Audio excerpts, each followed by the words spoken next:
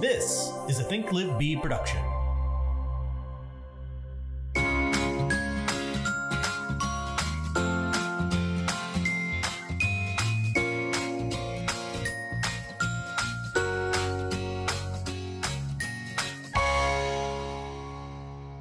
We have this tendency to want to make exceptions for things all the time. Like, oh, well, I guess just for these people, I'll just, I'll bend my schedule and I'll meet with them at 8:30 a.m. Even though it means that I've got to get up earlier or, drive somewhere in traffic. Mislead gen time. Like, what are the, I'll forget that I was planning on, doing cardio or going out to breakfast with someone. I'm thinking like weekends or something, Yeah. Or like, well, I already have an open house on Sunday, so I guess I can squeeze them in after the open house, even though I had other things to prep for the week or something like that. Well, and if you made an exception every time someone asked for one, it would always be like you would be following someone else's schedule. Like right. 100% of the time, because there's not been a single time, I think, well, that's not true. But I was going to say most of the time when you offer like, oh, well, when are you available? They're going to give you some time that you prefer not to meet. Like they're going to, especially, people want to meet in the evenings and weekends. So that's going to be their first option is like, well, I don't know if you meet on weekends, and then you're like, well, yeah, if they even say that first part. Nope, I said it because that's what I hear. And they do. I mean, and we do. Sorry, that's what I meant to say. And we do. Like, I do believe that you have to have some availability on evenings and weekends to be in this industry. Absolutely. I just think that you have to be careful about making those exceptions. And so some of the things that I've learned though about this is, number one, the exceptions are never worth it. The person who wants to meet at 9 a.m. on a Sunday, guess what? They're going to fall through. Like there's something something about them. You get the vibe, the weird vibe kind of a thing. You mean? Not even that. I just mean like it just never works out. Yeah. Like it just doesn't. So you bend and you say, okay, I'll make this one time exception. Then I'll, do, but the first thing on my Sunday morning is going to be, doing this consultation. And then it's important to not fizzle out, or they're not qualified, or they list with someone else. I'm just making up examples. Well, I think it's important to not. I'm not bitter. No, I'm just kidding. Like when it comes to that kind of stuff, I think like, well, as a realtor, you're not an artist making paintings and that's what you're selling. You're not a creator of specific items that you're selling, right? So what's the most important thing to a realtor that they have that they give to somebody else is their time. That's the most important thing. And so if you don't covet that time, and then you're giving things away, right? So when it comes to somebody who hasn't earned that time from you, like let's say that person that called on a Sunday that wanted to see that house and you already had something planned or whatever that we were talking about earlier, but it's a past client that you've done business with that you like and everything else. That's a different thing than the person who just called out of the blue that you don't have any idea who they are. If you're going to give them your time, your only asset, your most important thing. It's the only thing I have. Well, worth anything. Well, when it comes to a new client in a business, it is your most important thing, because you could be that time is used to create new business. So when you just give it away to somebody when they haven't earned it, that can lead to disastrous effects. And then at the end of the day, you're like, boy, that was a big waste of time. Well, what that really means is you lost a lot of money today because you were doing something like with somebody who you should have coveted that time better. Kayla, were you with me? I don't think you were. I went to Time and Money. It was a Ben Kenny and Chris Suarez. Yes. Were you? I do not remember you sitting next to me. We sat next to each other. Maybe I went to it twice or something. You did go to it twice. Oh, okay. I was there with the second one. The first time I didn't go with you, but I was with you. I think I just joined with you. Okay. And I was like, you're not ready for this. I'm ready. I'm just kidding. But okay. So that I wish I had my little notebook from that class, because there's a lot of things that Chris Suarez is somebody who's in the real estate industry. If just Google his name, and there's lots of good content out there that he's provided. And a lot of it is about time. And he's got a really good perspective on that, like, life is really short, and every time you give a little bit to somebody else, you're spending it. You're spending that time. Now, we all have to work and we all have to make money, and so sometimes we have to do things and we're not sure if it's going to pay off, especially in this business. I have to make those decisions every day of like, is this person worth working with, or are they worth meeting with? Are they meeting all of my criteria? Because if you don't do that and you don't run it through that filter, then you will literally spend all year long running around, chasing around people who aren't serious, aren't qualified, don't deserve your time, and you'll make little money, and you'll have squandered the one thing that you do have, which is your time. Yeah, because when you do that, you're saying no to the potentials of meeting people who are going to turn into something. Yeah. And that, I think I definitely did not learn like as a new agent. That's just come over time of how important it is to run that through the filter. But I still make mistakes. Like, this whole idea of this topic for this podcast is based on recent experiences. No, I'm just kidding. Or am I? No, you don't make those mistakes anymore. But sometimes I do bend my rules that I set for myself. But so that's a little bit different, because you are using something that you didn't have when you were a second or third year agent, which is your experience in knowing what to expect from those people. Like, you've heard you've asked all the questions and you've heard all the answers. So, I watch you do it, go, this isn't going to work out. This isn't, and that's exactly the way it goes. Now, you couldn't have done that as a second year agent because you didn't have the experience that you have now. So you're allowed to bend the rules a little bit on that case by case, because you can rely on your experience to help guide you through. Well, I get Does that make sense? Yeah, I get what you're saying. And I agree. Like, and I'm not talking about, though, making a decision to meet with somebody. Like, for example, my experience can tell me, okay, this person may not be pre-approved for a loan yet, but based on what they've told me, my experience tells me they're going to be just fine. Right. They're not weirdos. That's my first qualifying thing. That's true, though. I mean, like, they're rare, or they're not, weirdo. They don't have like a guard up. Like, they don't want to answer questions and stuff. They're real open and all of those things. You've got certain criteria that they can kind of. Well, you ask questions, and your experience lets you know, like, this person's going to be fine, and I can help them get through that. I don't need them to be pre-approved to meet with them. So that's not what I'm talking about. I'm talking about things that I've learned over time, like to set specific, like, and this is even in most recent years, because for a long time, I don't think I was capable of having specific appointment times. And we still struggle with doing this, but having specific times is something that I learned through classes and whatever.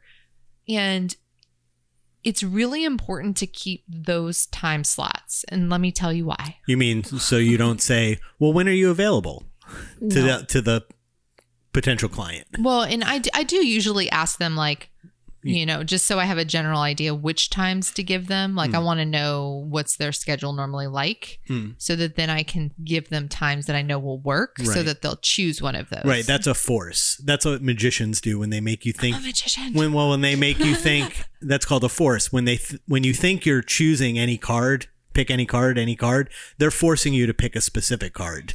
But you think you're picking any card. So what you're talking about is, I've got Tuesday at 3 or Wednesday at 4. Which works best for you? Right? It's like they're like, oh, I get to choose. Well, yeah, but only after I've said, what's your schedule normally like? Sure, of course. Because then they might say, well, I'm normally off on Wednesday afternoons. Perfect. Then that's the time I'm going to give you, because that's a daytime hour that I know you're available. You can also force that even further by saying, like, what daytime hours are you available? I love that one. I never remember to say it, but I love it because it forces people to tell you their daytime hours. Yeah. And then they'll also tell you if they really don't have any. they'll also tell you that. But usually what comes of that script, because that's what that is, usually what comes of it is they'll tell you, well, I work normally 9 to 6 or whatever, but I do have Fridays. I get off at 12. Perfect. How about this Friday? I have a 2 p.m. or a 4 p.m. So you've just, you did like force them into that day, and then you give them the times you're available on. But they think they're choosing. Yeah. Because they are, but not really. Well, because you didn't just blanket say, well, what time is good for you? And they go, well, what about Saturday at 9? Yeah. Right. And now all of a sudden you're driving to the other side of town on Saturday at 9. And it's like, yeah, you have to give them 2 or 3 choices and make them pick. Well, and the reason I brought up the time slots, like having specific time slots, which for the longest time, it was more of a block. It was like, I have appointments available from 1 to, let's say 1 to 6, right? Like that gives me time to do what I'm supposed to be doing in the morning, lead generation, eating, and then leaving, or 1:30, you know? But now I see the beauty of having the actual time slot, because then I know how many appointments I can actually do in a week. And here's where the exceptions, this is what I've learned. When you make an exception, so if I have time slots at 1:30, 3:30, and 5:30 today, let's say, for example, and you say, well, is there any way we can meet at 2? Well, if I give you that time, I can no longer fit in 2 more appointments. Right. Anything before or after. Like I could maybe fit in 1 more appointment after. Right. But certainly not before. But not before. And that means I am only available to do 1 appointment that day, which again, as you're brand new, you're just glad to have an appointment. Like, cool, whatever, I'll meet with you. Yeah. What, right now? Sure. I'll drive right over to your house right now. Right. They'll do whatever it takes. But as you do get busier and your schedule fills, you have to be really specific and then know, okay, what is my maximum capacity? And I still haven't reached my maximum capacity, although I don't know how my schedule is always filled every week. But like my max, what I mean is my maximum capacity for listing appointments. Like I know how many I can do every week, and I try to make sure that those are kept open. And then, let's say we're doing a team meeting or something, like tomorrow we're doing a business planning thing and it's going to go long. Well, I know that, and that's fine. And so I know I don't have as many open slots this week. So I'm going to be even more particular about who can get into my schedule and reconfirming those appointments and making sure they're serious, because I'm limited on those appointment times. What happens when you say, I mean, that sounds great. What happens if they say, if you have that 1:30, is that what you said? 1:30 slot? Yeah, I said 1:30, like 3:30, and 5:30. I was just making it. What happens if their appointment is at 1:30 and then at 1:15 they call and they say, I'm running late. Can I get there at 2? Then what do you do? Well, so listen, if it's the day of, this is the thing, like, if it's the day of, I already probably know that I either do or don't have an appointment after. So I can be late. Like if they're running late, right. I can make that happen. Because no one's going to schedule 15 minutes before. The chances of somebody scheduling the day of wouldn't let it happen. Right. Because for listing, I'm specifically talking about listing appointments, because you can have more control over these things, or consultations. You wouldn't be prepared anyway. I wouldn't be prepared. Right. So even if somebody called me today and said, can I meet with you at 4 or 5? That's another thing that I've learned. No, I can't meet with you today, because in my mind, if I'm going to get this listing, I need to prepare. And I need time to do that. And they need to know that that's what you're doing. I need time to prepare, right? You have to be able to like sell them on that idea, because sometimes people get like these wild ideas, or like, I want to sell my house. And obviously they've been thinking about it, right? But like all of a sudden they're like ready to do something, and you do. Well, I mean, I did it last week even. Like you were like, oh, okay. I mean, I guess we just need to like do this. But it's like, no, take a minute. Breathe. Think about it. Think about the timing of things. Think about how it fits into the rest of everything going on. And that takes discipline that I still, I can't say that I've mastered like the discipline to say like, okay, hold on, let's think about that. Selling a home is not Amazon Prime. Right. But that's the thing, where people are so used to this speedy, like I can get anything. I mean, I can order something on Amazon right now and it can be here before we're done with this podcast. I think that's true, but I do think it is just a quick, conversation, and people would normally be okay with it. We call a lot of people for a lot of different things that we've got going on in this house. And maybe it's because I'm hyper aware of it and stuff. But when people are like, okay, we have an availability on Wednesday, somebody can come out. I'm like, okay. I never think like, what do you mean you're not going to come out today? Well, I've never really been like that. And maybe that is like one of those signs that you're talking about. Like when they do say like, what do you mean you can't come out today? Like that's not somebody you want to be. Well, so I will say like you work from home. So you're one of those people, like you're my ideal client. I guess I could say, yeah, that's fine when they say Wednesday because I'm going to be here working anyway. You're going to be here. So you don't even push back on it because you're like, sure, I'm here. Yeah. And that's true. I didn't think about that, but they have to come to your house in order to do it. And you're going to be here. That's true. So you are an ideal client. Everyone could be like that. Then everything would be perfect. Mm-hmm. That's what I say too. If everyone could just be like me. What do I say all the time? Don't do your best, do my best. That's great. But that also tells you a lot. I mean, again, this is what you learn through setting appointments is like, it tells you a lot when somebody, if they say, well, first of all, I do try to get a sense of like where they're working. And if they're working from home, then that does make it easier. But let's say I didn't ask the question, what's your schedule like, or do you work from home, or, what are your daytime hours? These are ways to get at like when I should offer you appointments. But even if I didn't do any of that, if I offered you, well, I've got an availability at 2 p.m. or 4 p.m. on Wednesday, which would work better, and you just grab one and you don't question it, then I'm going to assume like, well, you're going to be awesome to work with because you obviously see the value in meeting with me. Because you're willing to meet. And you're willing to meet when I asked on the initial time. You're not pushing back on anything. And you don't have any reasons or any weird stuff where you're like, well, you can come over, but I'll be on a call until 7. Yeah, but where it's weird. Yeah.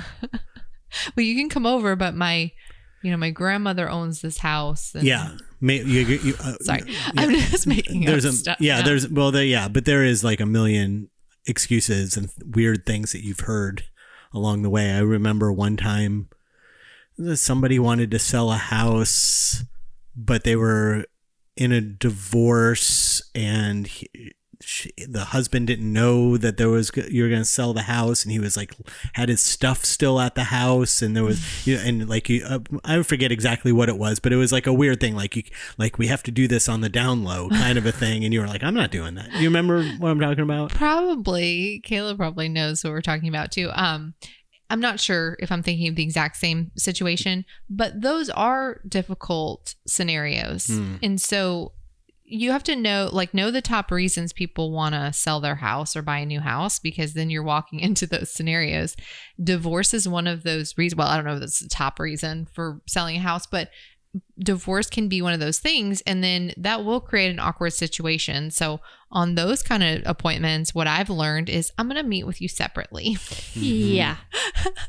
Ideally. Because I don't want to be sitting at the table with you. I don't care how civil you are. Civil. Yeah. I've had people tell me, what is it called when you get a divorce where it's like amicable? Well, amicable is a word. Yeah. That's a word. It is a word. But no, there's I think that it's a word for a specific kind of divorce where everybody is like uncoupling, mutually agreeing to separate. Yeah, there's a word. None of you are saying it, no. but there's a word. And so I've had people tell me that before too. And I'm like, cool. And that must help make it really great and smoother. And I would still like to meet with you separately. I don't say it like that, but I still want to meet with you separately because that creates extra tension in the conversation, and I may not get the best answers and really understand the motivation from both sides if I'm sitting there dealing with that. Because somebody, one's going to be a stronger voice than the other, and it's going to be conflict. And somebody's motivation might be, well, I'm moving in with my new significant other over here, and the other one might not know about that. So I need to really talk to both of them separately, and then come together and say, okay, now we've both agreed on these things. I'm going to send you the rest of the stuff electronically. Don't ever call me again. That's how you deal with divorces. No, I'm just kidding. But there's there's just things that you learn through appointments that you have to prepare for. So even like asking if there's any other decision makers, like that's one of the things that you have to ask on a call, because I have met with too many people where they don't bring the other party. And then they're like, oh no, it's okay. He'll do whatever. Which I get. So, okay. So let me go back a second and say that I understand that there are times where one person is really driving the purchasing or selling, and that really they are the decision maker. But that is very, very rare.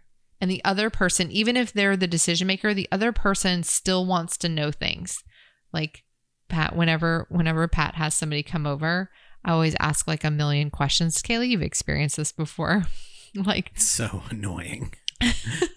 I love you, but I mean, well, like, what did he say about this and this and this and this and this? And it's like, I don't know. I didn't ask those questions.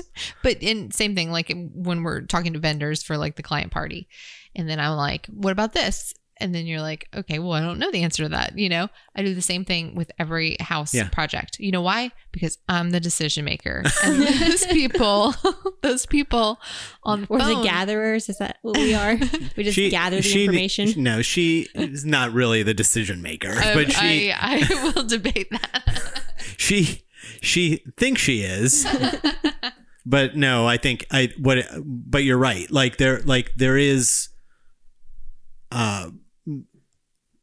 an aesthetic or something that the other person they might not be making the final decision, or there could be a driver and stuff, but that person still has opinions and they're still going on the deed. Or even if they're not, it's like there's been plenty of times where back in the day where so-and-so girl with her boyfriend, and she's buying the house and he's not have anything to do with it, and then you show them 3 houses and she's like, oh, I want Brian to see it, can we come back?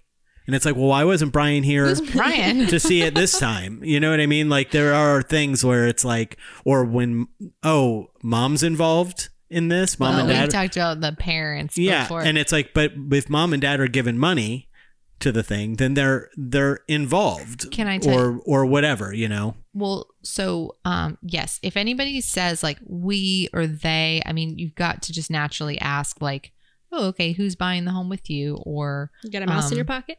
Don't ask like, oh, is your husband joining you, or is your wife joining you? Because, you know, you could make that mistake that is not the party that's buying the house with them or whatever. Yeah. So just ask like, oh, are there any other decision makers, or who will you be buying the property with? Because we've seen people say, oh, it's my daughter. Yeah, my daughter and I are buying a house together, or something like that. So you don't ever have any idea. What I was saying though about the vendor thing with me being the decision maker is the point of that was that what happens is those people you call, you set an appointment with, let's say, somebody to do painting. You set an appointment for them to come out. They don't ask you any follow-up questions. They're just like, sure, I'll be there, and then they don't show up.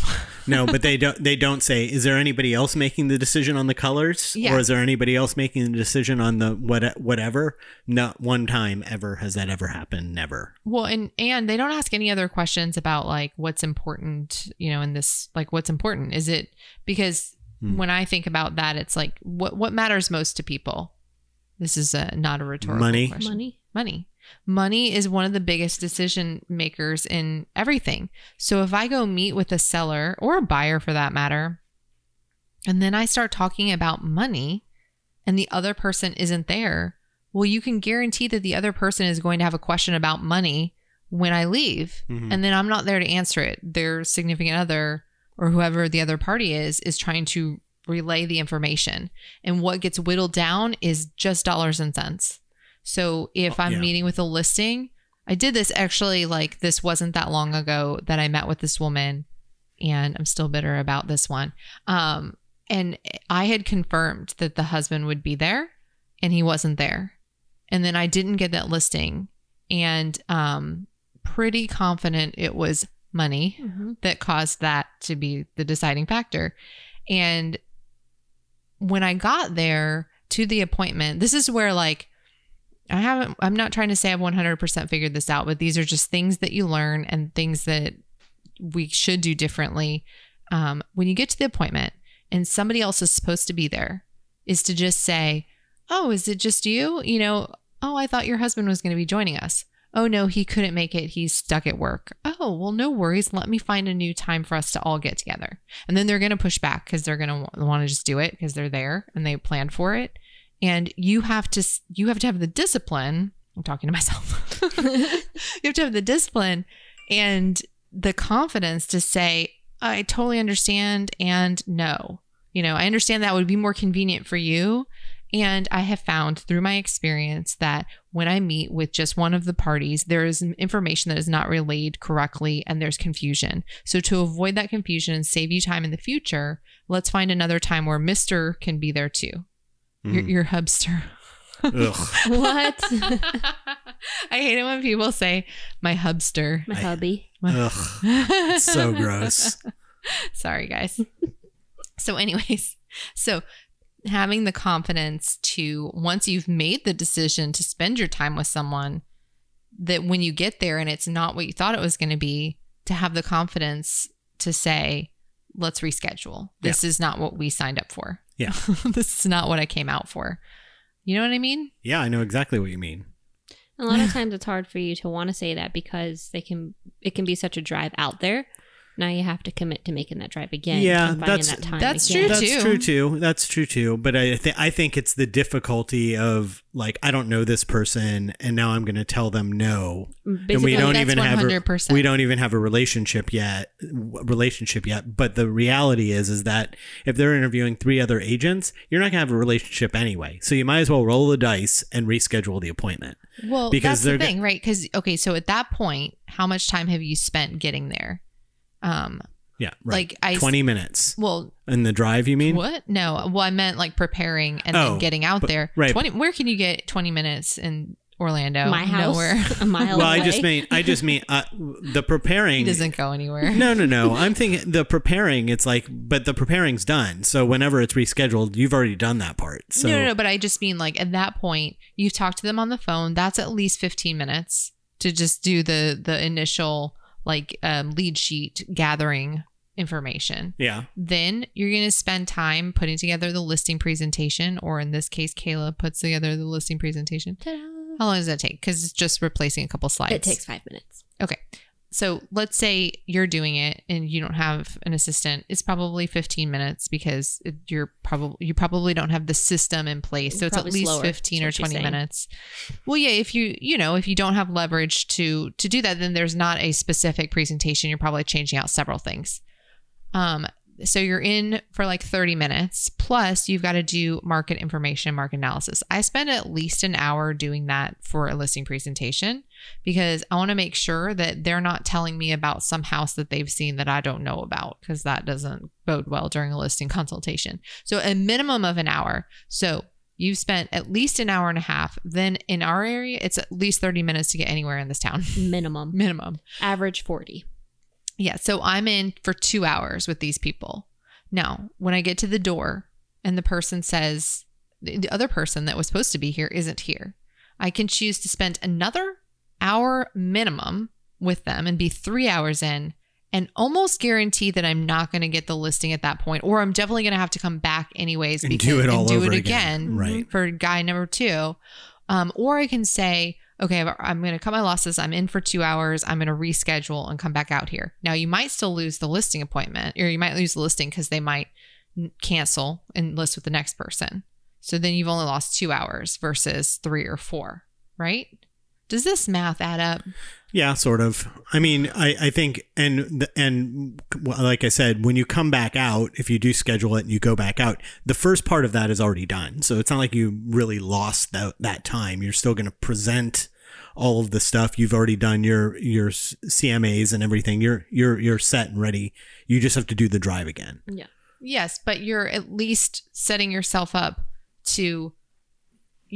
I'm just guaranteeing, because you're talking about if you lose it both ways. This is just through experience. When I've gone and the other person who's supposed to be there isn't there, that deal does not work out.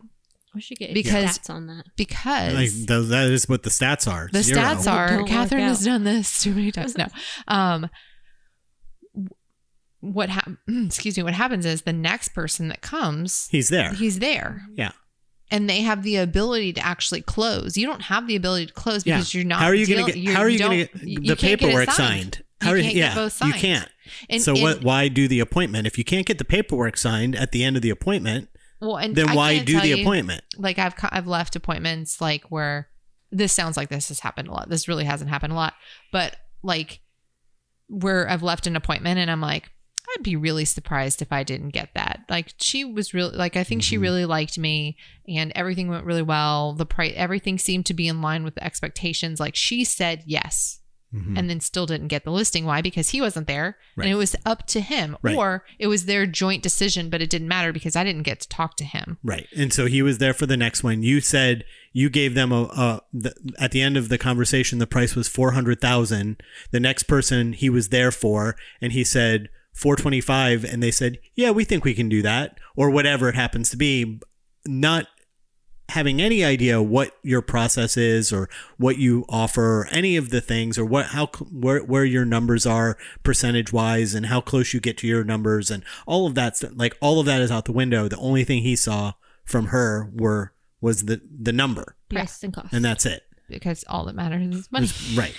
Not all that matters, but like money is too big of a factor to leave it to just, if there's more than one person on that deed, to just leave it up in the air and say, well, I hope they explain all that I just put, Right. I've been doing this for 15 years and have explanations for all of this. I hope this person who's never sold a house that was half paying attention can explain everything that I'm going to do to sell this house versus somebody else. The biggest part of that too is explain. It's like a lot of what we do in listing consultations is questions. Well, ask questions. And so how do you're asking questions to get at their motivation. And maybe that's another thing to add is I have a lot of questions so that I can help you sell your house for the price you want to get. I have a lot of questions, and I have a lot of questions for your husband as well. So I think the best thing to do is to reschedule this where you both can be here and I can ask those questions and get the answers from both of you or something to that effect. I'm sure there's a script somewhere there's a script for everything. Should we take a break from this podcast that someone's listening to out there? What podcast? Yeah. Let's take a break. Okay. But before we take the break, I will say that you're listening to Seeking the Best. And this is our podcast where we try to seek out the best in ourselves and overcome the personal and professional hurdles of being in the real estate industry. I'm Catherine Stelges, and across from me is my co-host and director of operations, Kayla Boundy. Hi. And our producer extraordinaire, sound engineer. Decision maker. What? Whoa, no. She said it. Patrick Fadiga. Hello. And I feel like my mouth is filled with marbles saying that intro. It did not come out well. Well, I was also at the end of. You just have to practice. You've only done it 99 times, so. Oh, yes, that's right. It is our 99th episode. Yeah, so. It's pretty exciting. Mm-hmm.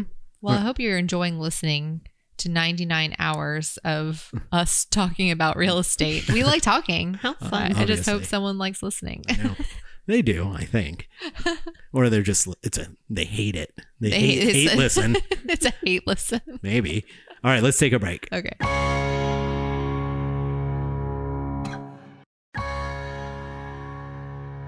And we're back. So yeah, appointments. Pat said, do you know where you're going with this? I'm sorry, I have to just say, of course, we have notes that we come up with topics and things that we're trying to work through and like come up with. Yeah, there's new stuff every week. That's the thing about this industry and why I joke about listeners. We do have listeners, and I hope that you guys get some value out of this, because this is like 15 years of mistakes and like just kind of falling along to where I am today. Well, no, it's all of those mistakes, and you do it long enough that you start to notice a pattern in the mistakes, and so you create systems so that those mistakes don't happen.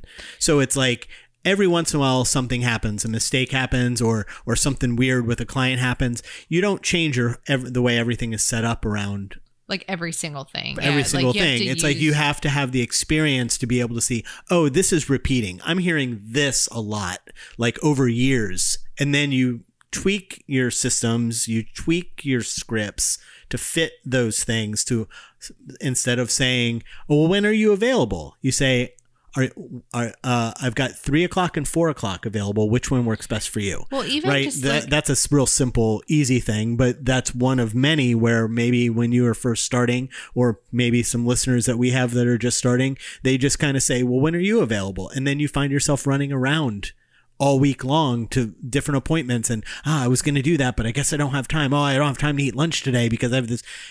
Take a breath. The struggle is real. Take a breath. I did eat lunch today. Kayla, did you eat lunch today? Yes, I did. That's a win. That's right there, a win. Small win. Whee! But it is. That is, again, we're talking about appointments, and that's the biggest part of real estate agent's job is to go on appointments. And it can either destroy your career or make your career, depending on who you're meeting with and how you're managing that available appointment time. And then, so one of the things we learned over the last year was through COVID and everything was that virtual appointments suck. Ooh. Yeah. No, I'm just kidding. They're good if they're out of state. Yeah, if well, you can get them on the line, because it's easy to ghost. We've found that. Well, it's easy. It's easy to ghost, and you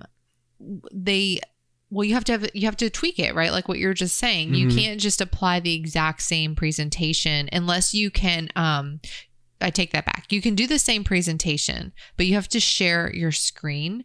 So anything that you would normally be going over in person, you need to then share it and have the same expectation of the end result. So what I mean by that is in our buyer consultation, we actually go through the MLS and look through listings with people just to kind of get a sense of what they're liking and what they're hating.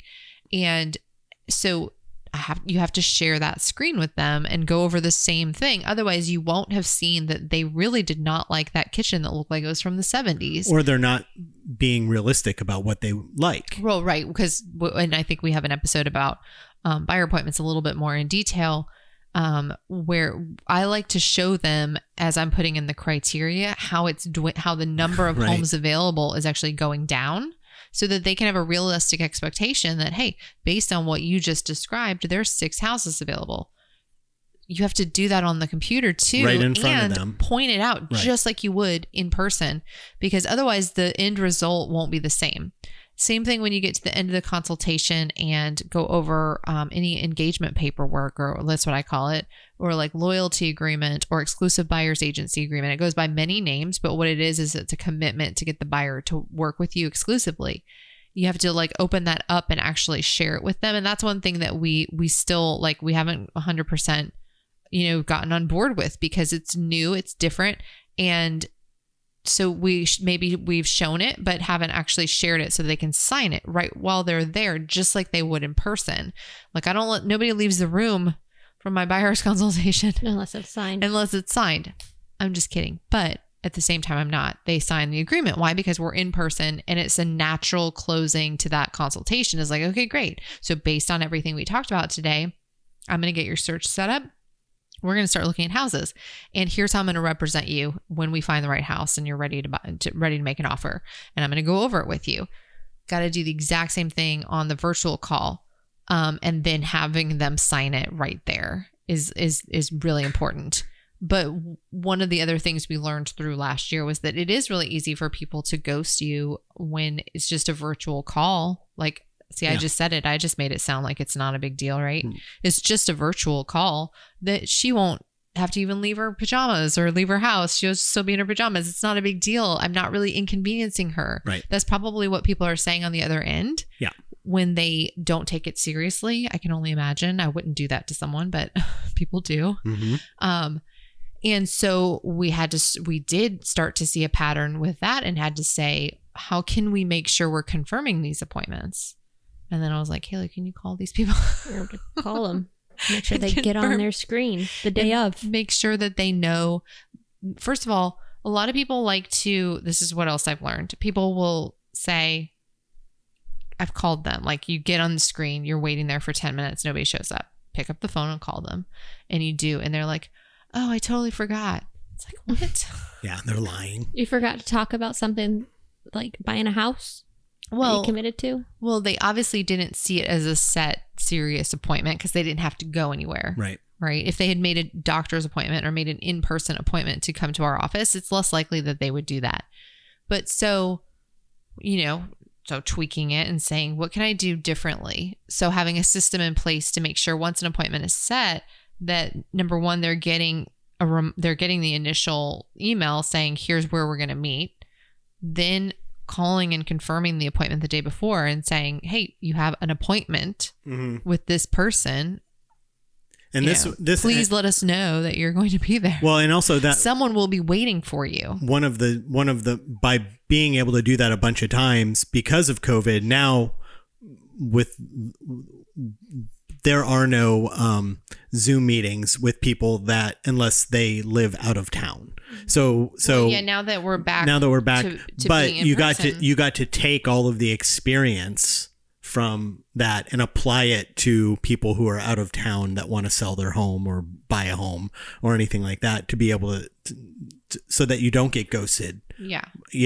With those people. Well, and here's gotten to learn how that works. Well, and here's an example of like this was a recent consultation where they did not live here, and one of our team members set the consultation, and the other party, like one of the people, the girl, we'll say, the girl wasn't going to be able to make it, or she wasn't sure she was going to be able to make the time.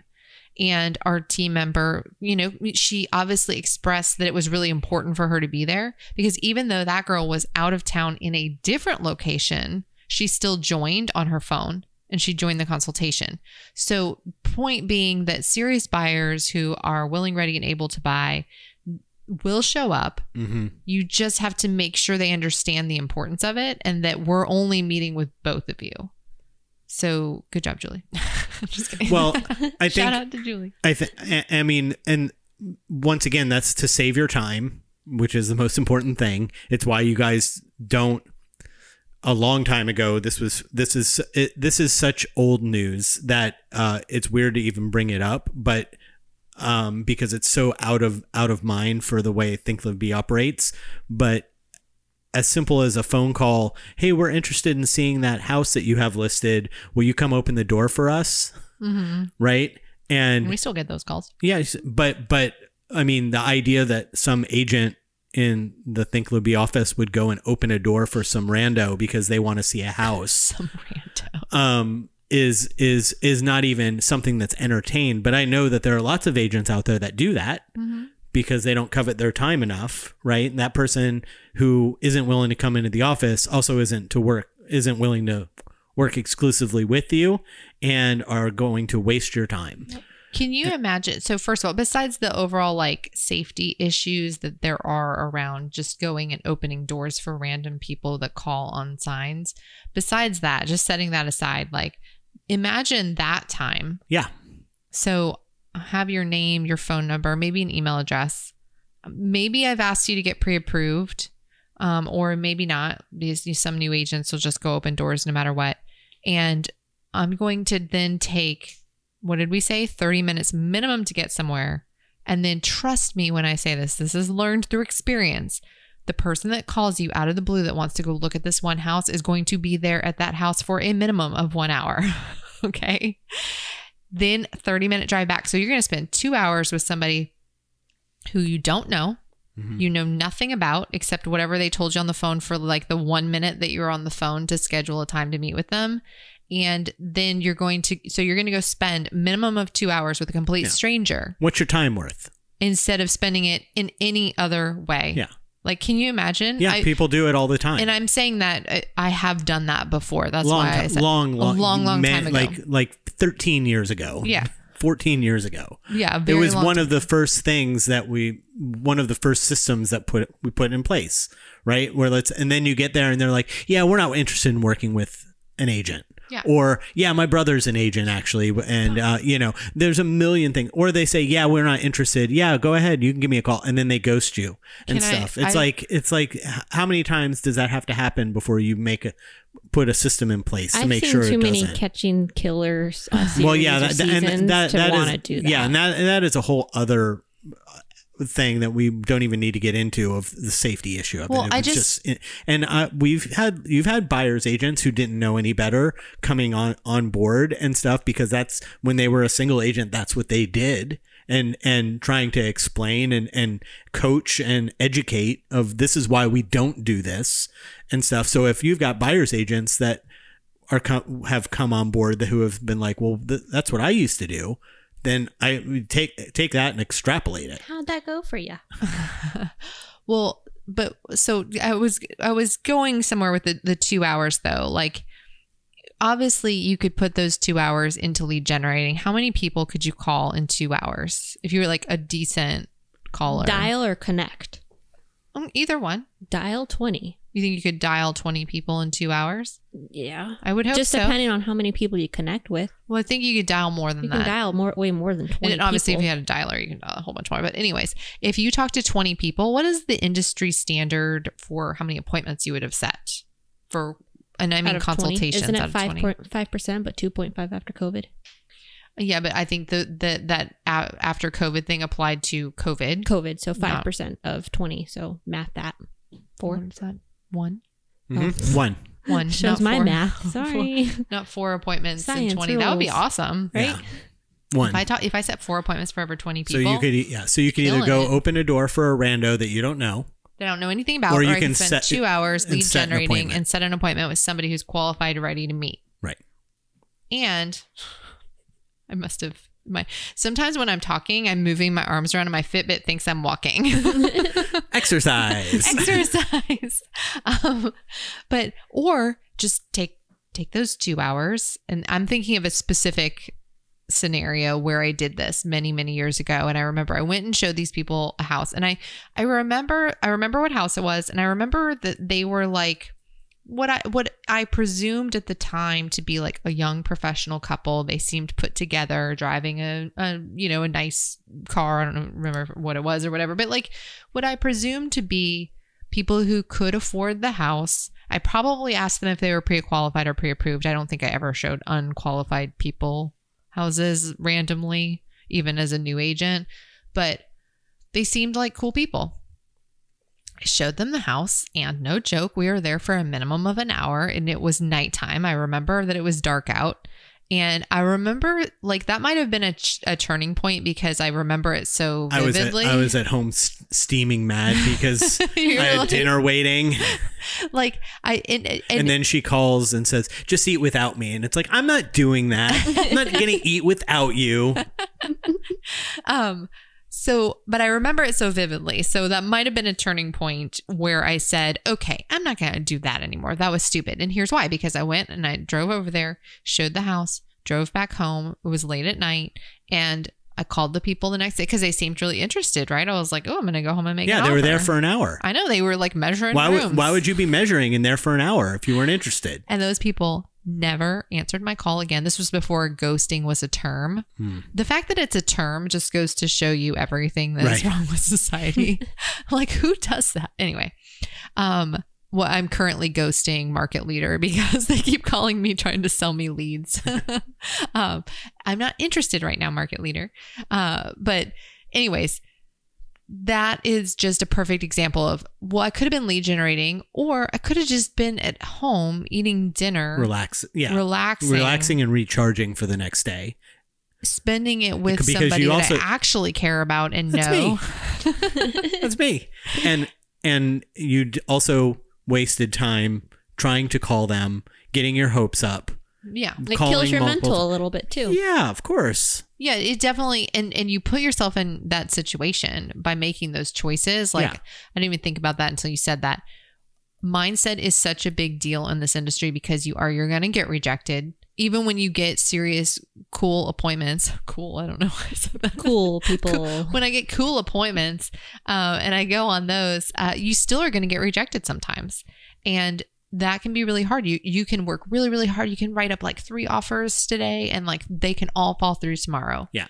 And so it can be really hard to deal with those ups and downs and those emotions, Yeah. especially if you're like, an overly emotional person. Hi. Yeah, well, so not me. protecting your time and protecting your mindset are one and the same. Well, and so every time you make a choice to meet with somebody that isn't willing to do what you require or Right. like meet a minimum standard. And you've put that minimum standard in place because you've been burned by not having it. And Right. so you put it there for a reason. And so if you make those exceptions, or if you bend your rules that you've put in place or that you've heard other people tell all these horror stories, right, and so yeah. you're putting them into place because of what I'm saying. I'm not going to be like Catherine. don't be Catherine. Then you're going to have a really hard time keeping your mindset up because you're going to be disappointed. People, this is going to sound really cynical. People only care about themselves. Yeah. Like that is almost true. I know, like I care about people that I know, and like I care about Kayla. Oh. I care about Pat. I care about Biscotti. Biscotti. Yep. Who's in here. She's helping out with the podcast care about today. people who are loyal. She made it to 2 people and then went to dogs. So That's about how it goes. But you like, I'm not saying that people don't care about other people, but they don't care about strangers. And Right. you are a stranger to that person Yeah. that you just opened the door they're like, for. I don't know you. So who cares? Yeah. I'm not going to call you back. I don't want to make an offer on that house. Yeah. I don't need you for anything other than what you've already provided. Yeah. You're not a door opener. That is not your job, is to be a door opener for people. That's right.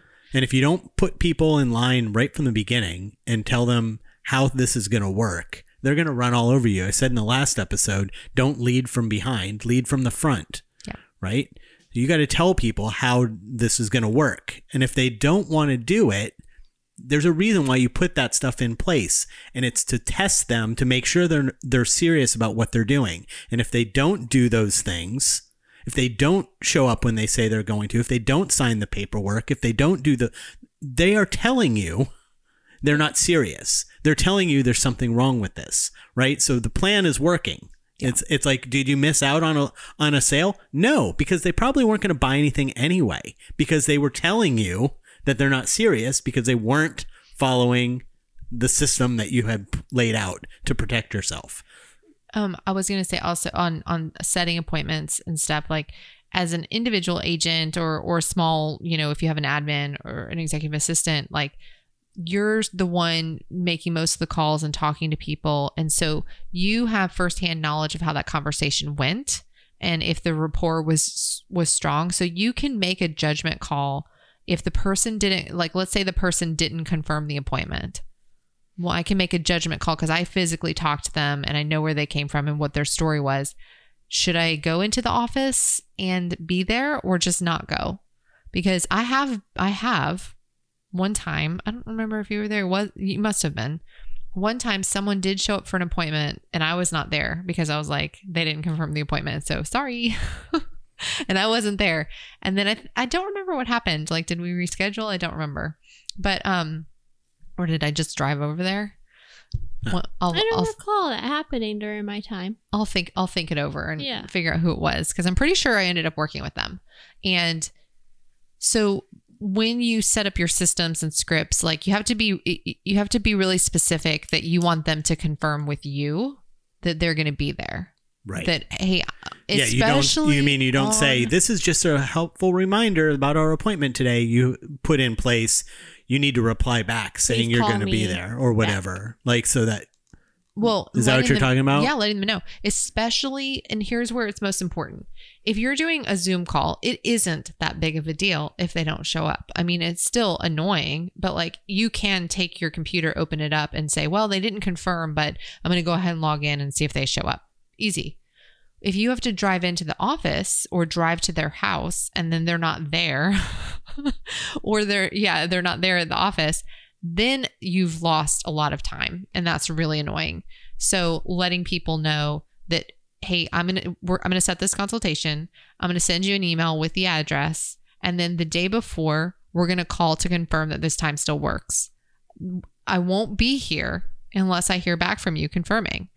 Because, and here's the thing, like we do work weekends and evenings. So I'm not driving all the way into the office. I moved a little bit further from the office. So now it's like, I am not bit of a drive. Yeah. I am not driving all the way to the office if I don't know that person's going to be there, because that could be my entire morning. Right. So especially on a weekend or an evening, if I'm not already there and supposed to be there, I am not driving all the way over there. And that has come, that like feeling of like, I'm not doing it unless I know they're going to be there, is because of last year and having people do that through COVID and virtual appointments. But also, like, as you hire people, this is where I was going with that. As you hire people, you no longer know what their, what that firsthand conversation was. So even you mean if somebody sets an appointment for you, right? So even a team member that you're like, you know that they do good on scripts, and you know that they know what they're supposed to say. You don't know exactly how the conversation went, and so there have been times in the throughout the years that we've had different people come in and out where people would set an appointment and that person wouldn't show up. It happens more when you start hiring people than you do on your own. And so just know that, like, if you're going to leverage appointment setting and have other people doing that too as part of the team activities and lead generating, that you will have less appointments show up. And that then, just as a side note, you should change your conversion rate when you're business planning, because between set and held, because as a single agent and you're talking to the person and you know what's being said, there's just a higher likelihood that they're going to show up. Yeah. And they're going to be there because they talk to you and not to somebody else. Yeah. There's a little bit of a gap there. Yeah. And so the idea is that if you do this the right way and you have enough people making those calls, that the number of helds is percentage wise might be less, but there's more of them. Right. So that you actually make more money. That's kind of the... Well, if everybody's setting more appointments, then it doesn't matter if that conversion rate goes down a little bit. And then they just, and then the idea is to just work on that and make sure that the percentages are the same. Like that so-and-so on the left is setting the same number of appointments set and held as the so-and-so on the right. Yeah. And that those percentages are the same. Otherwise, we know there's a script issue. Well, and I've got, so one of the things that sort of prompted this conversation with Pat and I is that I set an appointment two appointments over a weekend, and on like a Sunday morning outside of my times. Why did I do that? And, I was trying to do somebody a favor. And then both of those, like, I just don't feel like that was necessary, and then I was fine. Like, it was fine. It was just it was like I worked a half day, right? And we still had a nice afternoon afterwards. But there was this sense of guilt and like, why did I do that? Why did I have specific appointment times. This didn't fall into it. Yeah. Why did I do that? And then the first one that morning, she didn't show up on time. She did eventually sign in. But it was like 5 minutes later, and I'm like, are you kidding me? Like, I just booked this for 9 a.m. on a Saturday, and this person's not going to show up. And it reminded me, oh yeah, that's why I have these systems in place. Yeah. Is like, it only works though if you remember and have the discipline to really just look at your calendar and look at the available slots every time somebody wants to meet with you. And in this, don't say, sure, pull up your calendar. Right. Yeah. And look at what you actually have. And then if you've blocked them out with those specific times, like 1:30, 3:30, 5:30, then you can only choose those times. And to not get super excited too, because like, I think you have had these systems and you've kind of been like that, and you haven't really booked, like just randomly booked like you did last week. But also the difference is that you've made the conscious decision that to try to hit a certain number of sales before the end of the year. And so you saw your eyes turned into little dollar signs and you're like, and you just reacted. And so a younger agent is doing that too, because their phone isn't ringing off the hook. So when it does ring, it's like, oh, and their eyes turn into dollar signs and they make bad decisions. And that's what you've got 15 years experience. It wasn't a random person that called, and you were specifically trying to get a certain number of sales before the end of the year. And so you just kind of reverted right back into it. And then as soon as you did it, you're like, oh, why? What? Come on. Well, and that's the thing. That's how easy it is, though, because, well, this isn't, I won't go all into the deep on, in the One Thing book, though, they talk about willpower. And that's a really good example of like, my willpower had been depleted that day. Yeah. When I talked to that person, it was later in the day and they wanted to meet over the weekend. And I was like, and it wasn't dollar signs, it's unit numbers. Right. Yeah. I'm like, ooh, I can still make a certain number of sales this year if I push really hard. I had just thought about that the day before. Like I was like, oh, I'm right on the cusp. The phone rings a couple times, new people. And it's like, stop. I got to get all of these booked. And that was a conscious choice. It really was. Like I thought about it. I'm like, okay, but immediately regretted it. Yeah, I know the stove is going to be hot. Should I touch it? I know it's going to be hot. I touched it. This is the life, people. If you don't like it, go get a different job. Good advice. All right, let's take a break. The Think Live Be team is an Orlando-based real estate team with Keller Williams Realty at the Parks. We operate as a boutique-style company with the resources of the largest real estate company behind us. Think Live Be is looking for talented people like you to join our team. If you happen to live in the Orlando area and you're a detail-oriented quick learner, then we might have a place for you. Whether you're a real estate agent or administrative professional, we are looking for individuals who are ready to work hard and ready for success. If you're ready to join the team, visit us at thinklivebe.com. And we're back. Hello. What are we doing next? Well, we have a little bit of time here, so let's try this.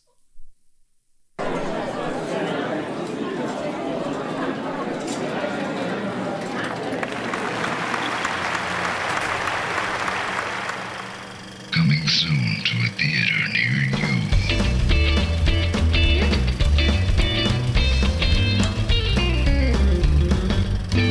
Should I watch that? So you guys know how to play this game. I give you a movie and you try to guess the Rotten Tomatoes score.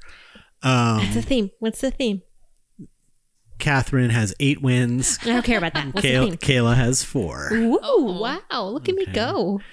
In ancient Greek religion and mythology, the Muses are the inspirational goddesses of literature, science, and the arts.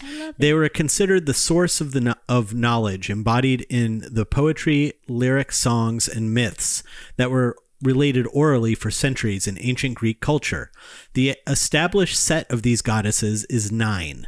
Dante had 9 circles of hell. J.R.R. Tolkien had 9 rings of power, and the Beatles had the sound collage Revolution 9 on the White Album. The number 9 was also a superstition among composers that they would die after completing their 9th symphony. Some composers who died after composing their 9th symphony include Ludwig van Beethoven, Anton Bruckner, Antonin Dvorak, and Gustav Mahler. You can go the whole 9 yards. A cat has 9 lives. You can be on cloud 9. A stitch in time saves 9. Possession is 9/10 of the law, and dress to the 9s. Today is our 99th episode, so today's theme is the number 9. Fun. Okay. You know, if you guys get nothing about real estate out of this podcast, Pat has some pretty fun little anecdotes. Wikipedia is your friend. I love it. Okay, first movie. Office satire about 3 female secretaries who decide to get revenge on their tyrannical sexist boss by abducting him and running the business themselves. Starring Jane Fonda, Lily Tomlin, Dolly Parton, and Dabney Coleman. What is the tomato meter score for the 1980 movie 9 to 5? I just watched this like last month. Oh, did you really? Mm-hmm. It's good. I love 9 to 5. Yeah. Okay, so you go first. I'm going to say 87. Okay, I'm going to say 91. The tomato meter score is 83. Oh, Got it. I do love that classic. I was going to go first since I was ahead of you. I thought that would be the nice thing to do, but since you had just seen it, I thought I would give you the... When that was Dolly Parton's first movie, and so she was so nervous that she memorized everybody's lines in it, so she knew every single person's line in the entire film. Mr. Hart. What was the podcast? Was it Radiolab? What did we listen to? It was Radiolab has like a 10-part series on Dolly Parton. It was amazing. It was really good. Yeah, it's amazing. You are into Dolly Parton, even if you're not. No, you don't have to be. Yeah. You will be by the time you're done listening to it. That's what I was going to say. You don't need to be into Dolly Parton. Just interesting, very interesting person. And yeah, because they interviewed her. Yeah. It wasn't like just about her. She was in the whole thing and stuff. So yeah, it was very, very interesting. Just an interesting story of like her success and she's all great. the things that she's done. Yeah. Okay, so Kayla's got the first one. Score. 30 years ago, aliens arrive on Earth to find refuge from their dying planet. Separated from humans in a South African area, aliens are managed by Multinational United, which is unconcerned with the aliens' welfare, but will do anything to master their advanced technology. When a company field agent contracts a mysterious virus that begins to alter his DNA, there is only one place he can hide. What is the tomato meter score for Neil Blomkamp's first film, District 9? Have you seen this? Oh, it was a long time ago. It was a while.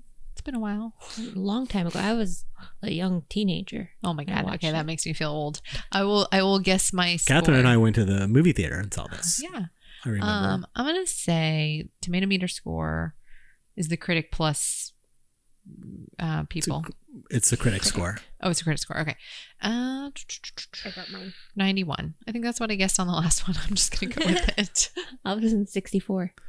The tomato meter score is 90. Wow. Man, I You're almost got on it. the nose. You almost got double points on that one. Man. I have to watch that one again because I That's- barely remember it, that's but a I remember very- District 9. That's a very good movie. That guy made a short film, and I think what happened, I don't remember exactly the story, but he had a short film that was kind of like it was District 9, but it was just a short, not much of a story or anything like that. It was like 10 minutes long, and Peter Jackson, who made the Lord of the Rings movies, saw it and said, "This is awesome. You need to make this a new movie. Here's $100 million. Go do it." Like That's that's pretty cool. how his career. Yeah, so it was something to that effect. Like he was like, "Here's your blank check." Yeah, that's awesome. Yeah. Okay. 1-1. So it's 1-1. Question number 3. Can I just say something? Yeah. Okay, so that is, I'm not saying that guy didn't work really hard and obviously make a really cool concept and story, but Yeah. like, that's what you call luck. Yeah. Well, there's always luck to every Getting the right person. Well, Yeah. just in any business, in anything, getting rich, doing all of being successful. There's a lot of hard work, but there's also a lot of luck. I'm waiting for mixed that in there. luck. Me too. I'm waiting for it to happen. I'll tell you. Okay. Jimmy the Tulip Tudesky, a mob hitman turned informant, ratted on the mob and put his life in jeopardy. Now he has moved to suburban Montreal to make a new start. His next door neighbor is mild-mannered Nick, who recognizes Jimmy from the newspaper stories about his mob testimony, and that's when Nick's simple, boring world turns upside down. What is the tomato meter score for the 2000 movie starring Bruce Willis, Matthew Perry, and Rosanna Arquette, The Whole 9 Yards? 82. That came out of nowhere. Did your 82 because you like Bruce Willis, therefore, Right. i.e. the movie is good? You know what? I'm going to watch the movie tonight. I don't remember. It is a good movie. Have you seen it? Yes. A couple times. I've seen it, but I don't remember it at all. I don't think I've ever seen this. So Really? I'm gonna guess 68. The tomato meter score is 43. I get another This is one. dumb. You have to think about what the critics would think about it. I liked the movie. I know, but and you they have had to- the whole 10 yards too. Yeah. Oh, they made a sequel. Had I Yeah. known that, I would have gone lower. Yeah. I'm but just you kidding. but you have to think about what the critics would think about the movie, not what I don't Kayla pay thinks. attention to them critics. But that's the game. The game is what the critics think. That's the game. I like to go against This the isn't norm. like but this is the game. Luck. Here we go. All right. When 9, Elijah Wood, springs to life, it finds itself in a post-apocalyptic world where humans no longer exist, and the only signs of life are sentient ragdolls like itself and the machines that hunt them. Though it is the youngest of the group, 9 convinces comrades that the only way to survive against the machines is to stop hiding, go on the offensive, and find out why the machines want to destroy them. What is the tomato meter score for the animated 2009 Elijah Wood voiced 9? Never seen it.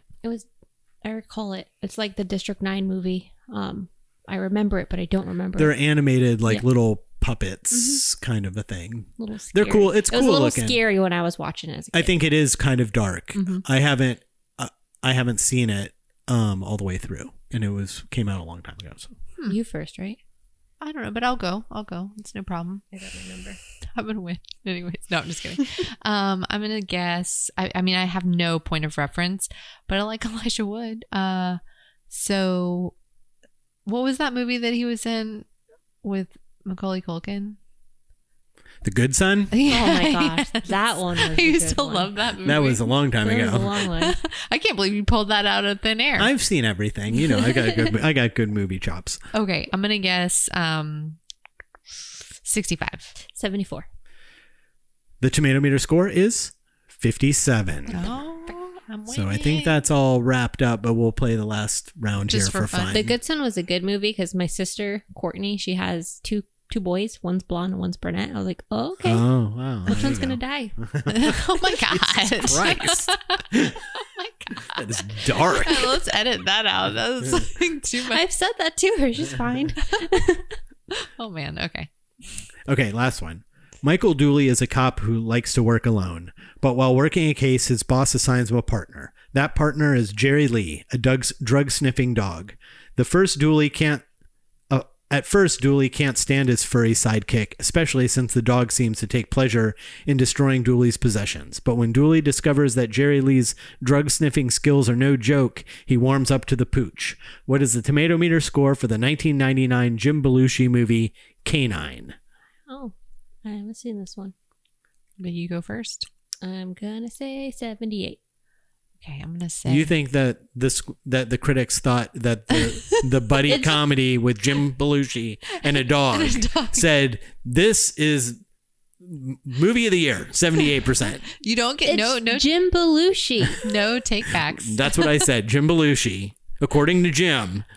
Jim Belushi. Okay. Would I Okay. say 78? I'm gonna go Fair enough. That's passing. with. Now remember, it's closest to the pin rules, Yeah. so I'm gonna $1, go Bob. with 49. Wow. Really? What did you say? 78? The tomato meter score for 1999 Jim Belushi vehicle is 22%. Okay, I win. I thought Belushi was a solid. I thought he was a big name. The one line. In 1970. No, never. Never. No, He's that was his been- brother. he was coasting on his brother's. Who's the other Belushi then? Jim Belushi, John Belushi from Saturday Night Live.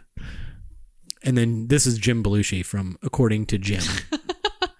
And the one sentence review is, if I wasn't a dog person, I'd give this a 0.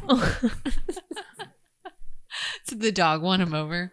That's hilarious. But if you want to watch one that is at least watchable, that is like that, is Turner and Hooch with Tom Hanks, which kind Tom of. would be a better I actor. think that Well, yeah, he's just so charming and stuff that if you watch that, I think that one came out first before the Canine did. So this one's like the knockoff So, version. Yeah. Got it.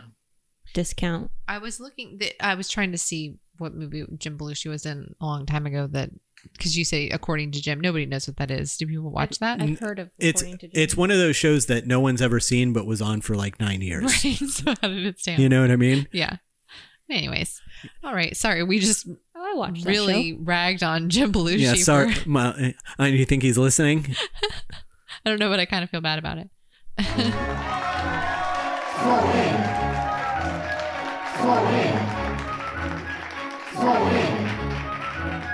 Small win. I actually watched that show. Which show? Jim, According to Jim. Oh, you did? I did. So it was really Kayla. did. How old were you?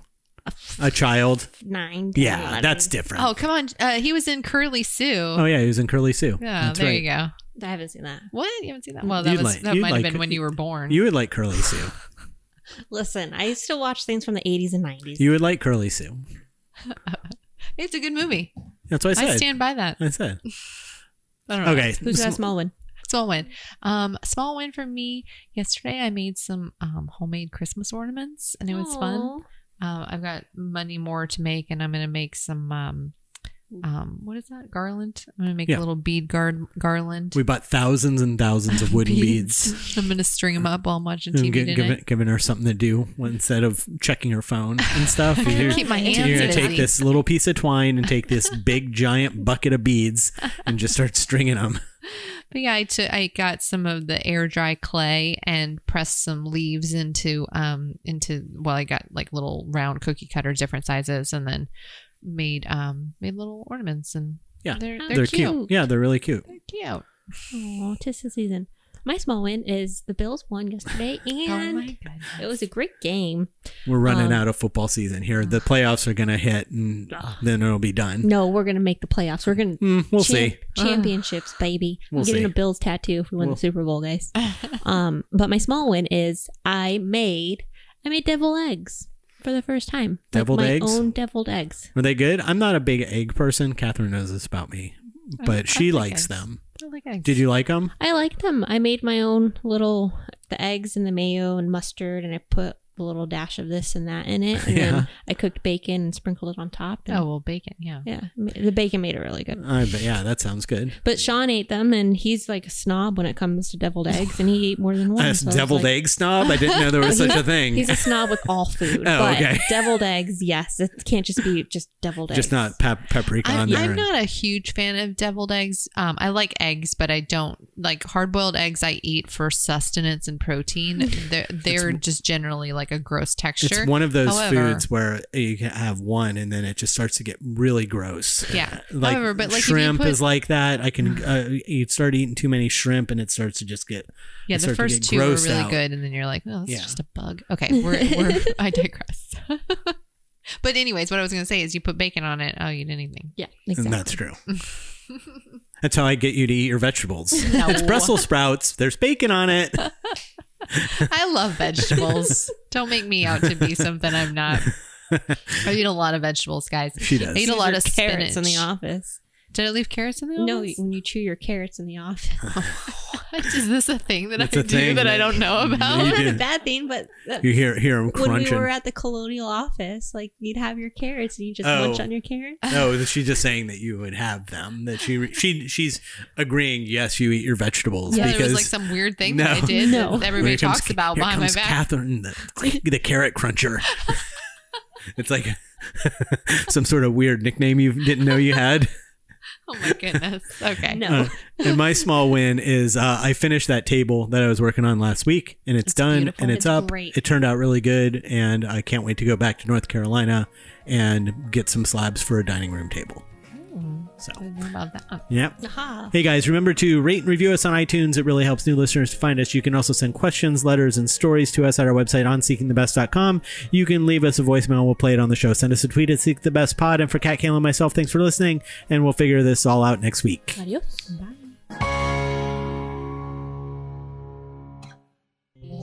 This has been a Think Live Be production.